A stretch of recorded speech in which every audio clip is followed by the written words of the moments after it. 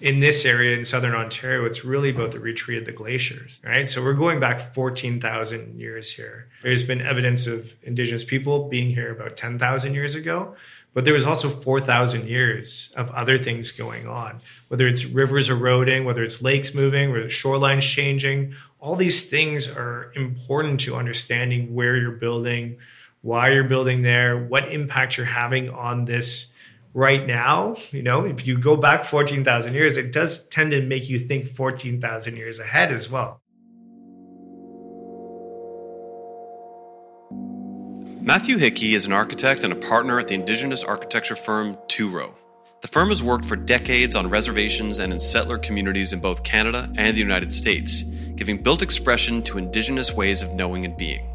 In recent years, Two-Row has partnered with an increasing number of national and international architecture firms on projects of civic, cultural, and social importance. I'll introduce myself in my language. Scano, Sego, Segoli, Songwenko, Matthew Hickey Yaso. Hane Zongwehong Yaso. My name is Matthew Hickey. I'm Gankahage, which is Mohawk from 6 Stations of the Grand River. I didn't grow up on the Grand River because I'm a product of the Indian Act. My mother is Indigenous. My father is white, so she lost her status when she married him. And she didn't get back until 1985 under Bill C-31. So I'm a Bill C-31B, which means that I got my status when I was about 7 years old. I grew up in Hamilton, Ontario. I have an undergrad from OCAD, Ontario College of Art and Design, where I currently teach as an assistant professor. And I've taught there for the past 5 years or so. My master's is from the University of Calgary, which was very much my focus on Indigenous design there. And now I work for an Indigenous architecture firm called Two-Row Architect, where I'm one of two Indigenous architects that lead that firm. I'd love to hear you talk more about things like the Indian Act, just for context for people. First of all, we're still governed under the Indian Act, which is amazing to me. And it's still called the Indian Act. It's been quite impactful and has done a lot of damage to Indigenous people across Canada over the past 150 plus years. The roots of residential school are embedded in the Indian Act. The patriarchal way of thinking about the way we should be living is embedded in the Indian Act, when a lot of Indigenous groups, including my people, the Haudenosaunee, people of the Longhouse, are matriarchal. We follow our mother's clans. I always say I think the world would be better off if women were in control. And we're slowly getting there. It was a different mindset. But they systematically tried to change Indigenous people, and it's a testament to the fact that we're still here and we still have our values and we still have our knowledge of how strong we are. Even the name of your firm, Two-Row, is drawn from an agreement between Dutch settlers and Seneca peoples. Could you talk a little bit about that? The firm was started in 1992 by my business partner, Brian Porter. He was the sole proprietor, still is sole proprietor of the firm, and has been working in architecture for 30, it was our 30-year anniversary last year. So when he first started, this is around the time when the Ontario Association of Architects deregulated. You used to have to have your name in the name of the firm, you know, Montgomery Sison, Diamond Schmidt, Gow Hastings, whatever it is. We've moved into a point where you could call it whatever you want to, where you're starting to get firms like Super Cool at this time as well. So Two-Row came from the Two-Row Geswenta, which is an agreement, as you said, between the Dutch and the Seneca people. And it's meant to symbolize two parallel paths, two ships, one ship, one canoe, traveling down the St. Lawrence River on parallel paths with each other, really indicating kind of a way of thinking of how these two groups would live together. And we see this kind of as a reflection of how we approach our work as well. We do a lot of collaborations with what we would call mainstream firms. And for us, it's really about that mutual respect. It's about bringing forward the best of both worlds, which we have to do in 2023. You know, we should be looking to Indigenous values, but we should also be using contemporary methods and technologies that we've established and grown with from a Western point of view. So that name really is a product of our history, of our culture, but also a reality of the way that we work and our processes. I will also add that the name was asked for. He didn't just name it. He went to an elder, a chief, and asked if he could have permission to use that name as well. Bit of a jump here from something very specific to something quite broad, but There is this conversation around inclusive design these days and thinking about accommodating disability specifically. But there's another way of talking about it, which is universal inclusivity. And so can you talk a little bit about what that idea means for you? One of the things that we talk about in our office a lot is about how we approach our relationship to the world around us.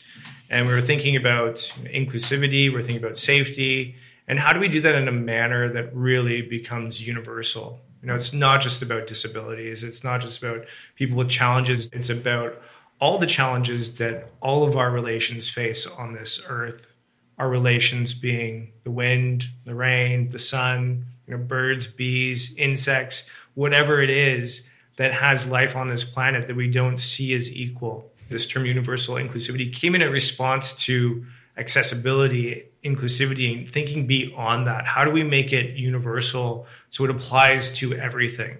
In the nature of architecture, landscape design, urban planning, transportation planning, whatever it is, there's always displacement. And oftentimes we're displacing all these other things that we rely on. So thinking about the importance of these pieces as important or more important than humans is a way that we like to kind of frame that idea about universal inclusivity. How do we include beyond just humans? Could you speak a little bit to why that's so important, that we're not displacing other forms of life? Yeah, the be all and end all is that we rely on these other pieces for our survival.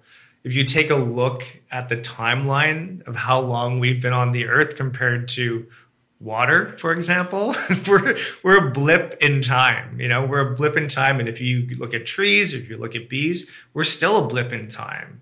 And we think we're so smart and so important. In reality, we could be gone in a second. And all these other things, we rely on them. So the moment we start treating these other pieces as important, it's mutually beneficial for us as well.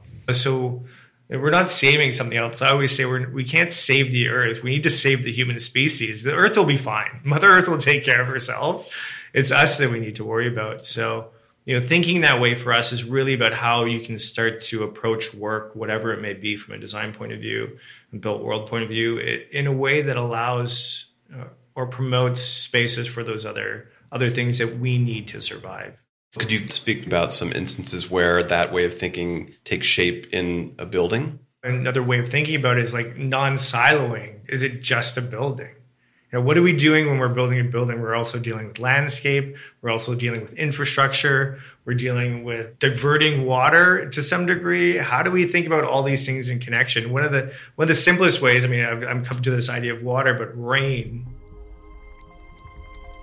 We constantly call it stormwater in a city. And we need rain. Is it stormwater? Is it something to be captured and put into a tube, into a pipe, and then shipped out to the ocean or to the lake? I would say it's not. It's something that we need. It's a gift to us. So if we can start to think about how do we capture that, how do we use that, how do we celebrate water in a way that we can harvest it, use it on our site, whether it's in landscape form, whether it's for heating, cooling, whatever it is, and not think about it as a system that we need to deal with.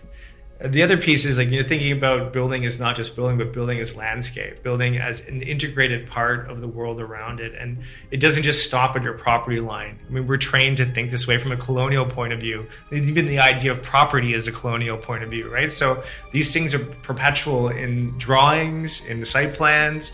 But the moment we start thinking about this as a larger system, which a lot of people do, especially in landscape design, landscape architecture, where you're treating a whole system as opposed to one piece of it. If we do that in architecture, urban planning, we're starting to see a connection just beyond our building and into the world around us. Is there a favorite project you have that starts to point towards this different way of thinking in terms of the application of these principles into the building itself or the project itself? This is a funny question, your favorite project, because oftentimes it's the last project that you did. Hopefully it's the one that's the most successful or most up to date. For us, we have a project that's kind of just at the beginning right now in the city of Hamilton, and it's called Bindigan, which means welcome in Anishinaabe-Mowen.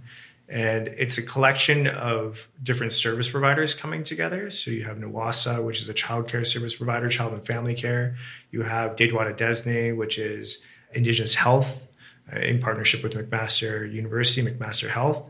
and you have Ontario Aboriginal Housing Services, which provides housing for Indigenous people off reserve all over Ontario. So it's a unique project in the sense that these are service providers coming together to create a hub, create a space for Indigenous people, for their health, their well-being, thinking about multi-generational, thinking about community, thinking about all these things that are often kind of siloed in the real world. This building is really meant to be in and of the landscape as well. The current site has an urban farm on it, and we've built way more building on the site, or about to build way more building on the site, but we've doubled the size of the urban farm as well. So thinking about access to nature, access to food, all these things that we've lost, over the past 100, 150 years in a real way. Some would even say post-industrial revolution, we're very disconnected from all these things. And to me, that's a part of health. That's a part of wellness as well, and something that can help to heal not only Indigenous people, but anybody. Right. These things that I think they're really important. I often ask our podcast guests about design or how design can accelerate positive change. We often hear scary stories about climate change, food scarcity, forced migration, that kind of thing. And it can be difficult sometimes to maintain optimism. But when I think of design, I think of it as a fundamentally positive act. If you're creating something new, you're not doing it to make a situation worse, you're trying to make it better. These large and pressing issues need not only be environmental, as the recent efforts in Canada towards reconciliation point to.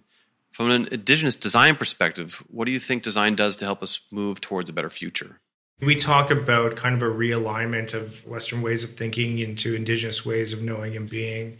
And we see that in architecture. We're starting to see us cut our strings from European models or typologies of buildings. I mean, you take a look at all the bank buildings that are here. They look like the Pantheon, right? It's like, how are we importing this type of culture? And I mean, that's just a visual thing. And I think we're getting, with LEED, with WELL, with the Living Building Challenge, with all these things, we're starting to move closer and closer to a holistic way of thinking about doing or approaching our buildings.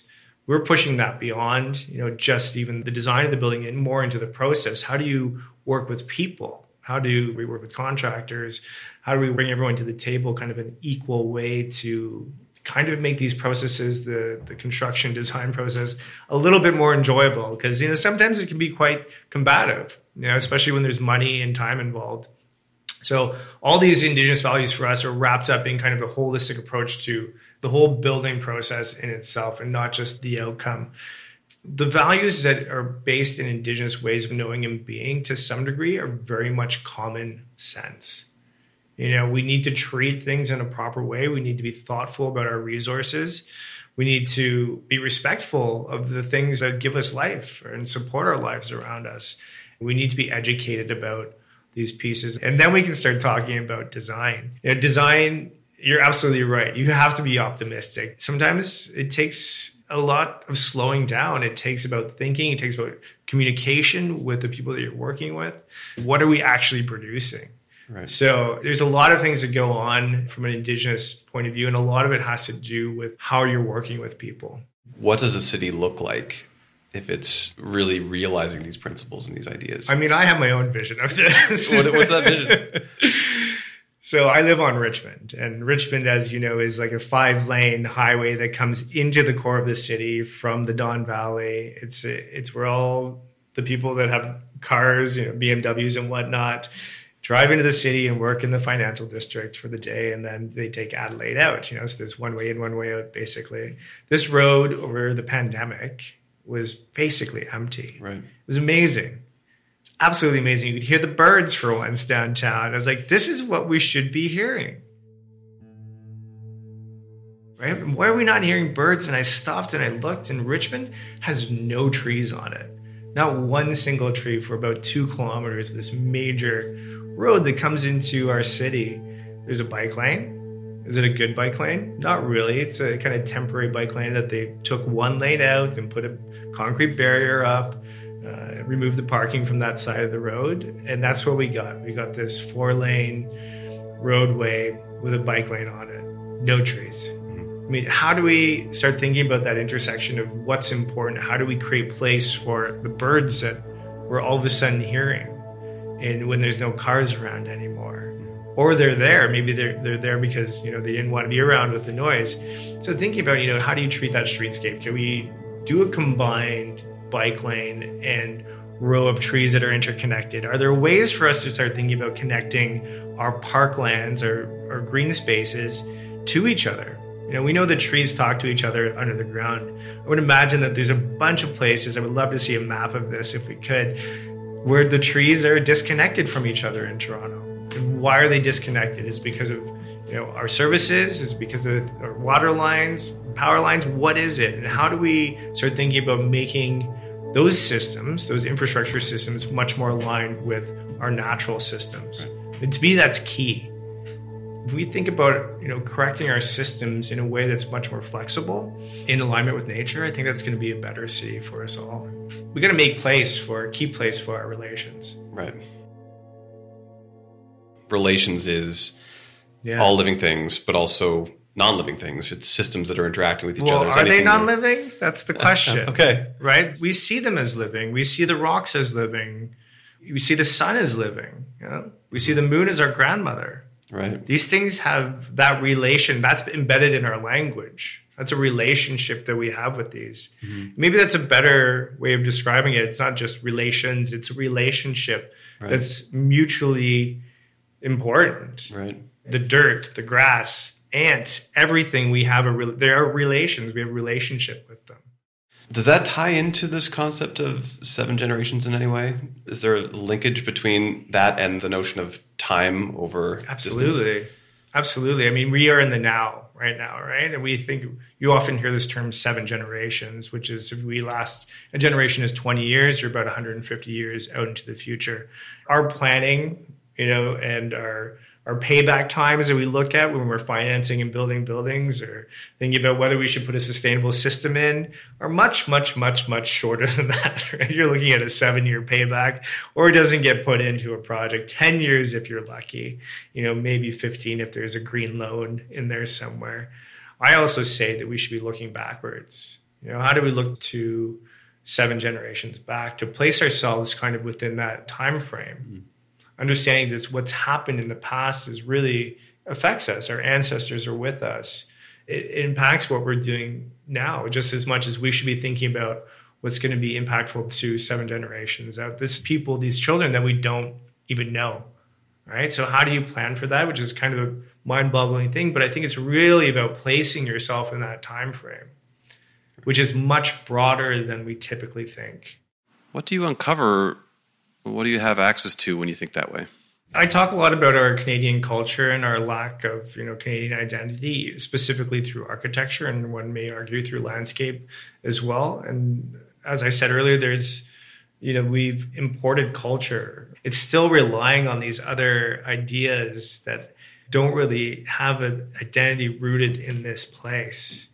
And to me, that's one of the things that we're looking back. It's not just about people too. If we start to take a look in our practice, which is what we do a lot about the natural history of place, we go back as far as we can, as far as we can gather knowledge about it. In this area in Southern Ontario, it's really about the retreat of the glaciers, right? So we're going back 14,000 years here. Right. There's been evidence of Indigenous people being here about 10,000 years ago, but there was also 4,000 years of other things going on, whether it's rivers eroding, whether it's lakes moving, whether it's shorelines changing. All these things are important to understanding where you're building, why you're building there, what impact you're having on this right now. If you go back 14,000 years, it does tend to make you think 14,000 years ahead as well. So thinking about time in a broad sense really grounds you. It grounds where you're making decisions from. It grounds why you're doing things. And it kind of points you in a direction of what's important. Often I find it can be discouraging if you think of the change that has to happen in order for us to be more certain of our futures and how far away we are from that and how many things are in our way. Whether it's bureaucracies or financial systems or individuals, what's your sense of how we're going to move towards that place in a way that gets us there? Do you want my optimistic answer? Because, as I said previously, the earth will take care of herself. So she will be fine. Our mother will be fine. That's something that's kind of scary to think about. But being an optimist, there's always bureaucracy in the way. The thing that I think is really exciting for us is that we're starting to see people, and not just designers, but the people that are funding projects, developers, starting to see the value in Indigenous ways of knowing and being, and this respect for not just nature per se, but the world around us. That's happened within my lifetime as a practicing architect for the past 16 plus years. And specifically in the last 5, we're seeing a very big shift. I have my theory about why this has happened, which is the confirmation of the children being found in Kamloops. I think that threw everyone for a spin, where you had people coming out of the woodwork going, oh, I didn't know. And this is something that if you're Indigenous, you've always known that there's missing children. Mm-hmm. And they're somewhere. Where they are, we don't know. We knew they were unmarked graves in every residential school, which is at the height 130 across Canada. We're just scratching the surface here. So I think the reality of that treatment is a driver for people starting to see the value in the longevity of Indigenous people, but also the value in our ways of doing things. And it's something to be celebrated. And I see if we come together and start to, as I said previously, value this in the same way that we value Western ways of thinking, we're going to see the Canadian culture get better and better and better.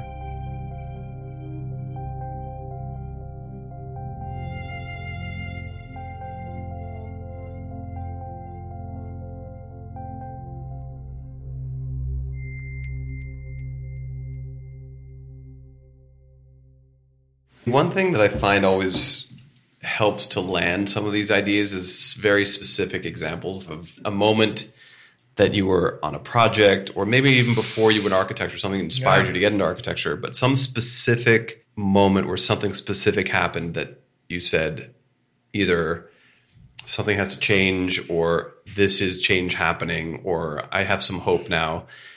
And it could be something small. It could be, you describe here the birds on Richmond, for example. Yeah. Are there other examples where you found yourself in the moment having sort of a visceral sense of these ideas you're talking about coming to life? Well, I've wanted to be an architect since I was 4 years old.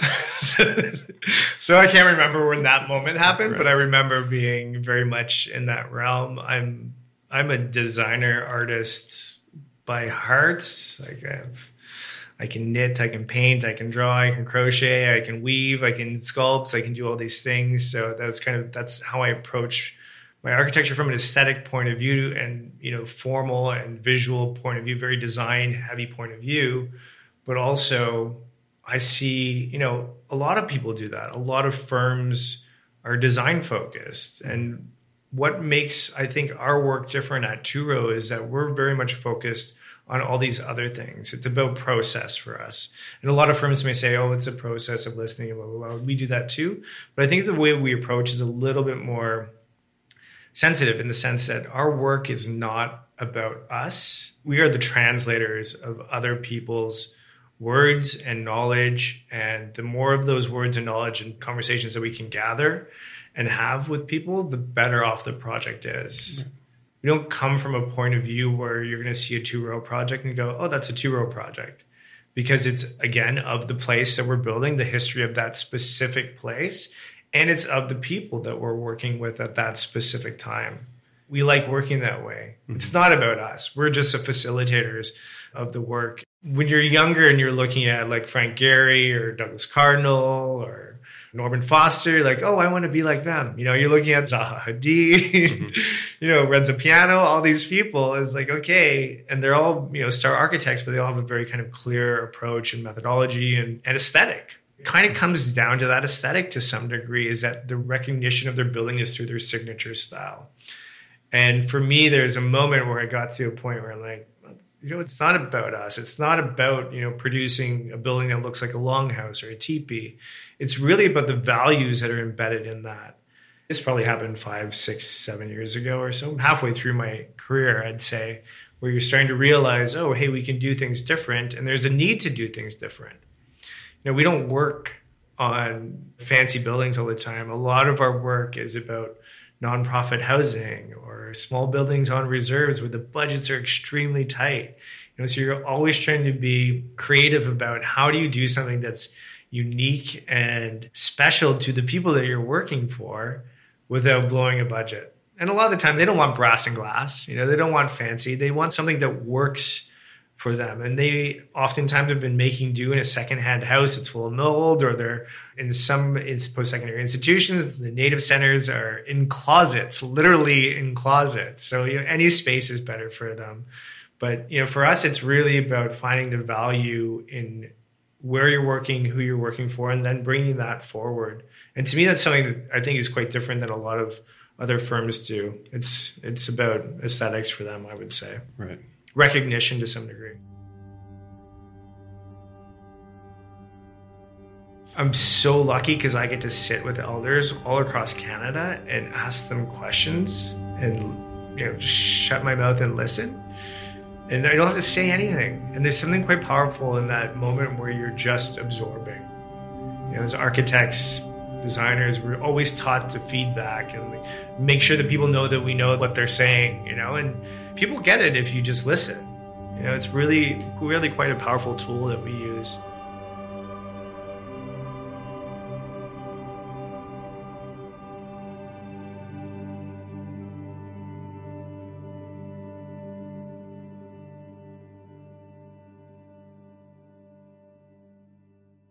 In previous interviews, you've mentioned two projects, one with the Seneca people in upstate New York and the other with Seneca College here in Toronto, as being among your favorites.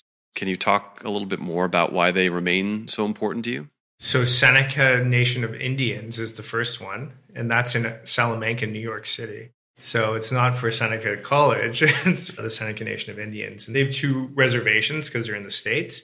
They also have a casino, two casinos. So they've come into a fair amount of money. They were amalgamating all of their different services in Salamanca which were housed in old buildings, old houses, old duplexes, whatever they were, bungalows, into one 30,000 square foot building. They had two other buildings there. They had a childcare building and they also had a healthcare building. And this was kind of the third piece to what we considered to be a campus for them. It was really, really fun exercise. And one of my first projects that actually got built. So this is maybe 3 or 4 years into my career where I'm like, is anything going to get built? Let me just say they had a previous architect working on it that they didn't see eye to eye with. And they brought us in. And, this is kind of where it started for me, is understanding that, it's not about Two Row. It's not about Matt Hickey. It's about the clients that you're working with. And we did a bunch of gaming exercises with them. We brought in the chiefs, the elders. We played around with, where people should be. We asked a ton of questions. So that work, that front end work, took a fair amount of time. And things happened that you wouldn't typically have in an administration building. It's a 3-story building. So you would think that the president and the treasurer and the counselors would be on top. Mm-hmm. Well, they're not. There's a non-hierarchical. The people that are on the top are the people that don't see people all the time. Finance, people that are kind of not necessarily front facing. All the counselors' offices are on the ground floor, right when you get in the building, which is quite amazing. This is what the community wanted. We wanted accessibility to them. There's also a courthouse in there and police in there as well. So it's a really kind of a nice amalgamation of all these pieces. A bunch of Indigenous iconography, not even iconography, but kind of values and imagery that's embedded in that building as well. One of my favorites, because it's one of my first where I actually got to see what Indigenous design could look like in my career. Odato, which is one of the last projects that we did. This is up at Seneca, Newnham College.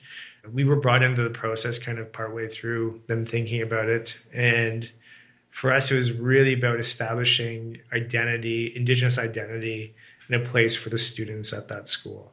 A lot of Indigenous students come from the north or from far away. It's the first time in the city. And as you know, Toronto can eat you up and spit you out fairly easily. So a lot of these people have never left their home communities before. So we really wanted to create a place of shelter for them, but also a place that was quite celebrated within the college as well. Right. And it is, which is exciting. One thing you said a little earlier was about iconography. And I know you've also said it's not just about iconography, but at the same time, it does feel like there's probably a strong relationship between expression and the principles. We layer it in there, but it's not like we put a totem pole up and call it a day, right? There's moments where we do reference things. In the Seneca Allegheny building, there's the front facade is a sloped 3-story glass facade facing south, and it has the ever-growing tree wampum in it and the fritting in the glass. It's subtle. You could call that iconography, right? And it's not something that we do as a one-and-done type of thing. It's typically embedded into multiple layers of the conversation. It's similar with Odeto. Odeto also has 28 ribs in it, representing the 28 days in a lunar cycle. And it's also oriented. The orientation of that building is oriented towards the summer solstice, June 21st, June 22nd, when the sun rises on the horizon. We do a lot of sunrise ceremonies, so that kind of orientation or marking of what I would call the real direction is important. We always try and, especially in the city, try and mark directionality as a way of kind of grounding people into the natural systems of the world. For anyone who's young listening to this, who's thinking about this and is inspired, who maybe sees it as almost an impossible jump from where they are to where they need to go, like, what would you say to that person? I came through it to the arts world. I went to college and I ended up working my way into university that way. My math is good, but I don't think you need to be a brain surgeon in math by any means. So don't let that hold you back is one thing I would say. The other piece is architecture can take you anywhere. You don't necessarily even need to be building buildings per se. You can be writing, you can be doing landscapes, which I love. You can be doing interiors, whatever you want to do. It's a kind of a nice degree to get to allow you to move into other ways. The various fields of design or creative fields more generally are interconnected. The skills you develop and the interests you have in one area can apply elsewhere. I've been talking a lot about, hierarchy previously and kind of inclusivity. And one of the ideas that we've been thinking a lot about recently is this idea about interconnectedness and how, as we've said, our relations and the relationships that we have with the world around us are actually real and tangible things. So we're starting to think about that from an outward presentation point of view and an outward architectural point of view of how, to some degree, we can't be separated from the environment that we live in. And how does that affect our architecture? How does it affect our landscapes, our urban planning? Interconnectedness. It's a word that characterizes our challenges, which are linked, and the solutions to them, which can only come when we work together. Recognizing and respecting the ties that bind us to each other and to the planet is necessary to make the kinds of progress that will help us all flourish. Turo's way of working and the projects their efforts help bring into being are just one inspiring example of how this attitude accelerates positive change. This belief that design can be not only a force for good, but a tool for encouraging people to continually make better choices, has united all the interviews we've published in recent months with Alex Honnold, Bruce Mao, Barbara Groth, Bjarke Engels, and Farida Abu Bakar. Today's conversation has been the final episode of First Things First Season 3. We're taking a brief hiatus before we return in a few months with a new season and a new thematic focus as part of Frontier Magazine. Stay subscribed to this feed and you'll receive the new episodes when they're released. If you're listening but not subscribed, visit magazine.frontier.is to read our weekly newsletter and receive word when the new episodes will be ready. Thanks for listening. First Things First is hosted by me, Patty Harrington, and produced by Heather Go. We're exploring the idea that change happens when people have better, more inspiring ways to change. Rather than telling people what not to do to address the big global challenges we're all up against, we should design more exciting products, services, and stories built on strong social and environmental foundations. Design can help us move faster to a more equitable world. First Things First is a Frontier podcast. Frontier is a purpose design office based in Toronto. We help organizations define, embody, express, and measure purpose and ambition. We also share stories where design is creating positive change. And we provide tools to those who constantly strive towards new and better places. To learn more, visit www.frontier.is.